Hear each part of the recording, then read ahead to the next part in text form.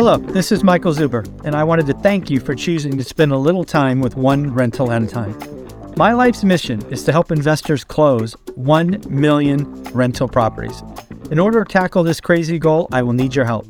If you like this episode or any of the content we produce, please share it on social media.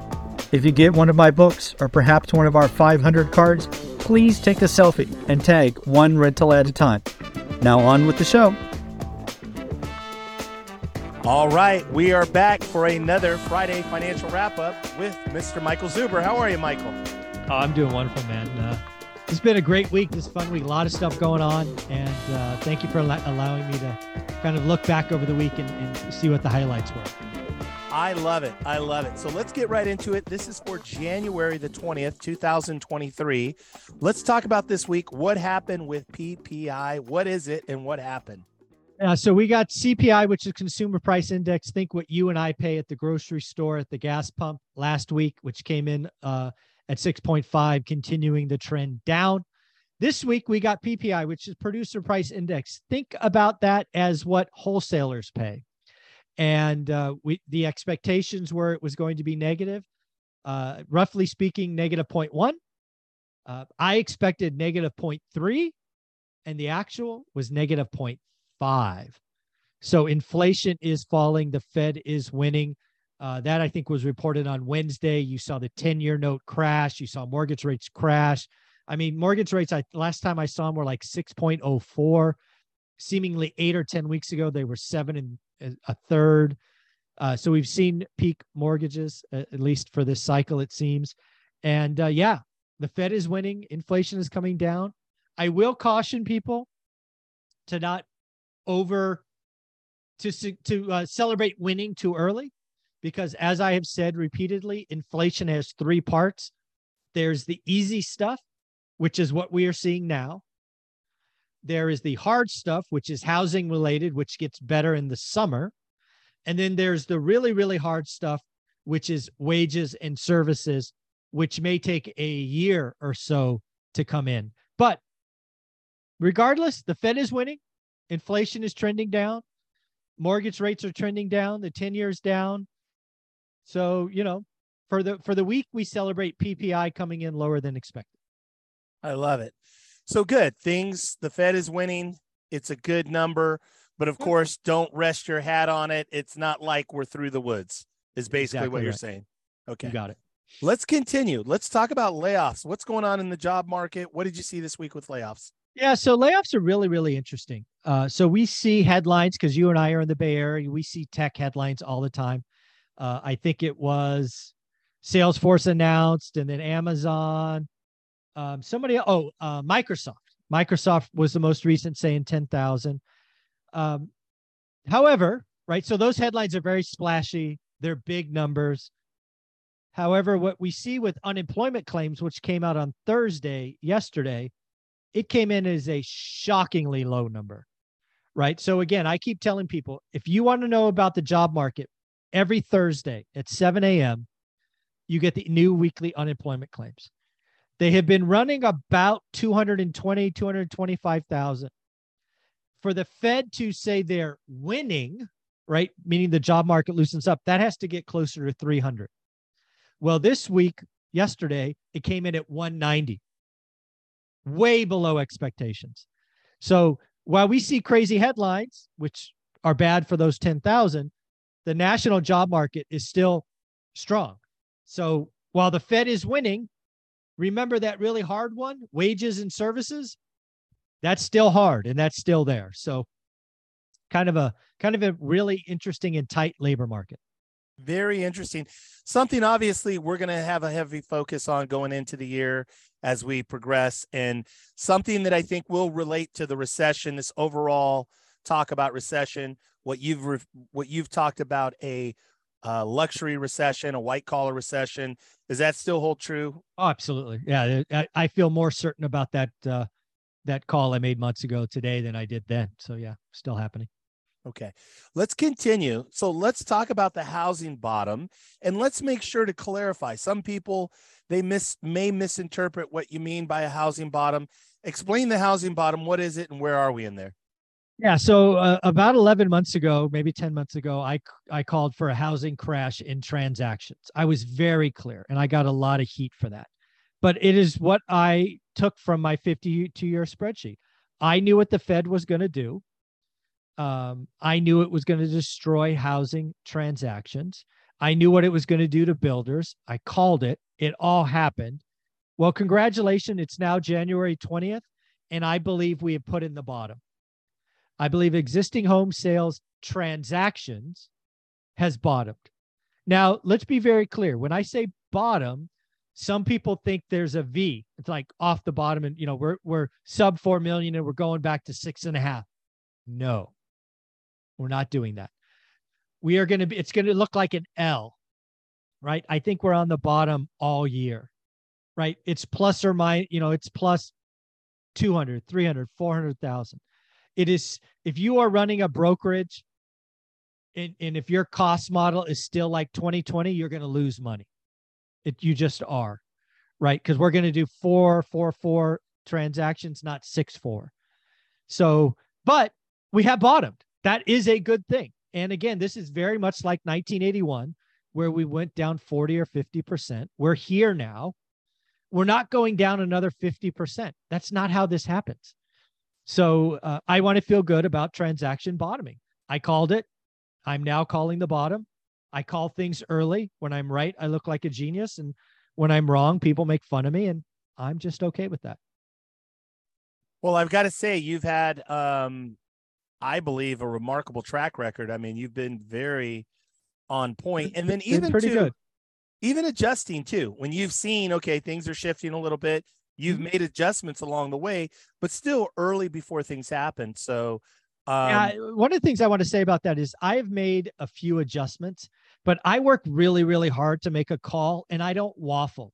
Some people call it flip-flopping. I don't do that. I don't change my opinion every week, right? If I change my opinion, it's probably after 90 days and I explain why, what thing changed.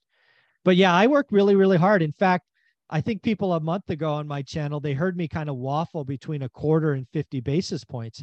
And I said, when in doubt, I'm sticking with my call of 25 because I'd been making it for 6 months. Why change? But yeah, I evaluate things all the time, but I don't like to flip flop. I'm going to own something. And when I'm wrong, I'm going to wear my shirt that says swing and a miss. And when I get it right, I'll wear my shirt that says nailed it. So I like to have fun with it. I love it. I love it. I've got to say though, that you're even, I wouldn't say for sure 1000%. It's not flip-flopping when it comes to Michael Zuber. 100% of the time, it's just that the information's different. And guess what? When you have new information and the information changes, you have to pivot. You have to adjust. And that's the key to winning here. This whole big thing is about having the right information so you can make better decisions. So amen. Spot on, Michael. I love it. Let's continue. Let's talk about Fed Speak. What is Fed Speak? What happened this week? Yeah, so the Federal Reserve really only has two tools to bring inflation under control. There's the Fed funds rate, which they play with every six weeks or so. However, the tool they use most frequently and should is their voice. They get in front of a microphone or a video camera and they say crazy things.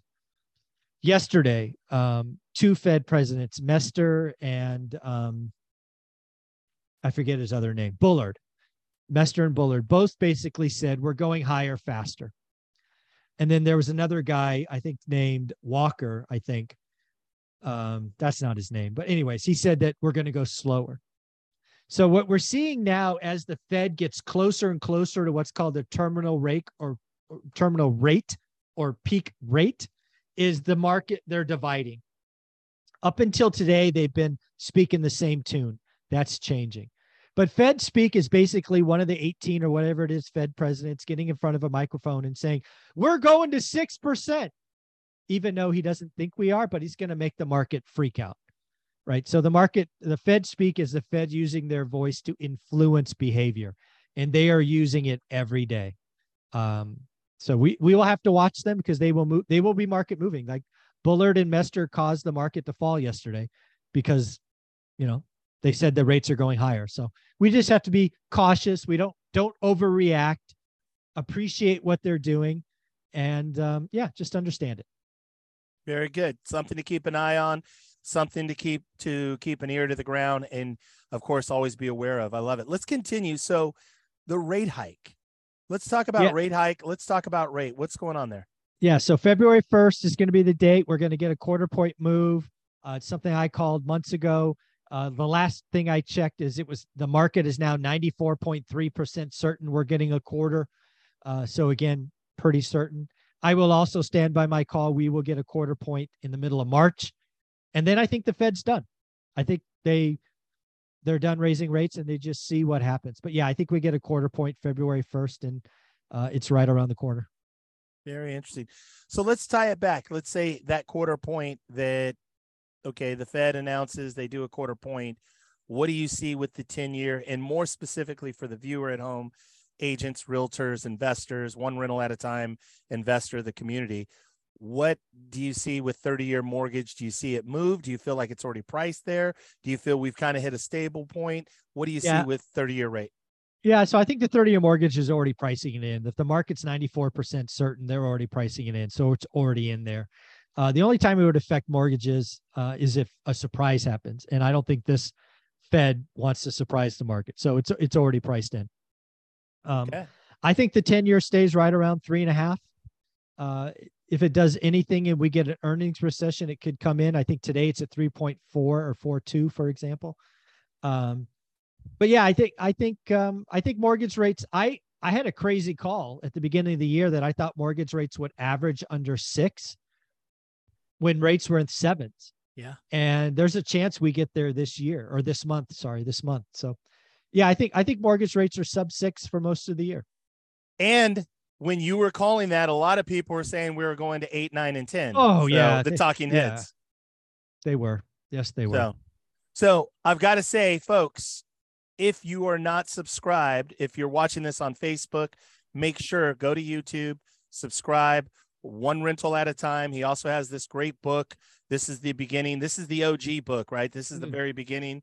Michael's story, him and Olivia, how they built their real estate empire, one rental at a time. If you have the book, please give this man a 5-star review on Amazon. But I've got to say, Michael, you're such a great blessing. Thank you so much. And I got to say, too, across the country, here in the Bay Area, we've had incredible weather. And obviously, for a lot of realtors, a lot of real estate professionals, they've also sensed storms in their business. And now it feels like we are going to see a little bit of daylight. We're going to start to see some sunshine and maybe some activity start to pick up. We're not through the woods, but we are going to see a slight pickup and obviously more opportunity for the folks that are a part of this community. Is that accurate? I agree. And again, the other thing that I think is really important is I think there are 3 markets in any market. There's luxury, move up, and first-time home buyer. If you happen to be lucky enough to be in a situation where you could buy a luxury home, go get a deal. There are going to be some steals in luxury. If you're a flipper, I'm sorry. If you're flipping luxury properties today, gonna suck. It's gonna suck. But if you are flipping or you can change your business model to below the median, it's a good time. And I'm living proof. I got fed up. I bought 2 deals at the end of the year. One of them's already in escrow to sell at list price. And the other one's about 2 weeks away from being done. So I live by what I talk about, and I'm flipping 2 properties below the median on purpose just to show that it's possible. I love it. Thank you, Michael, for all that you do. Have a great weekend. Thank you so much.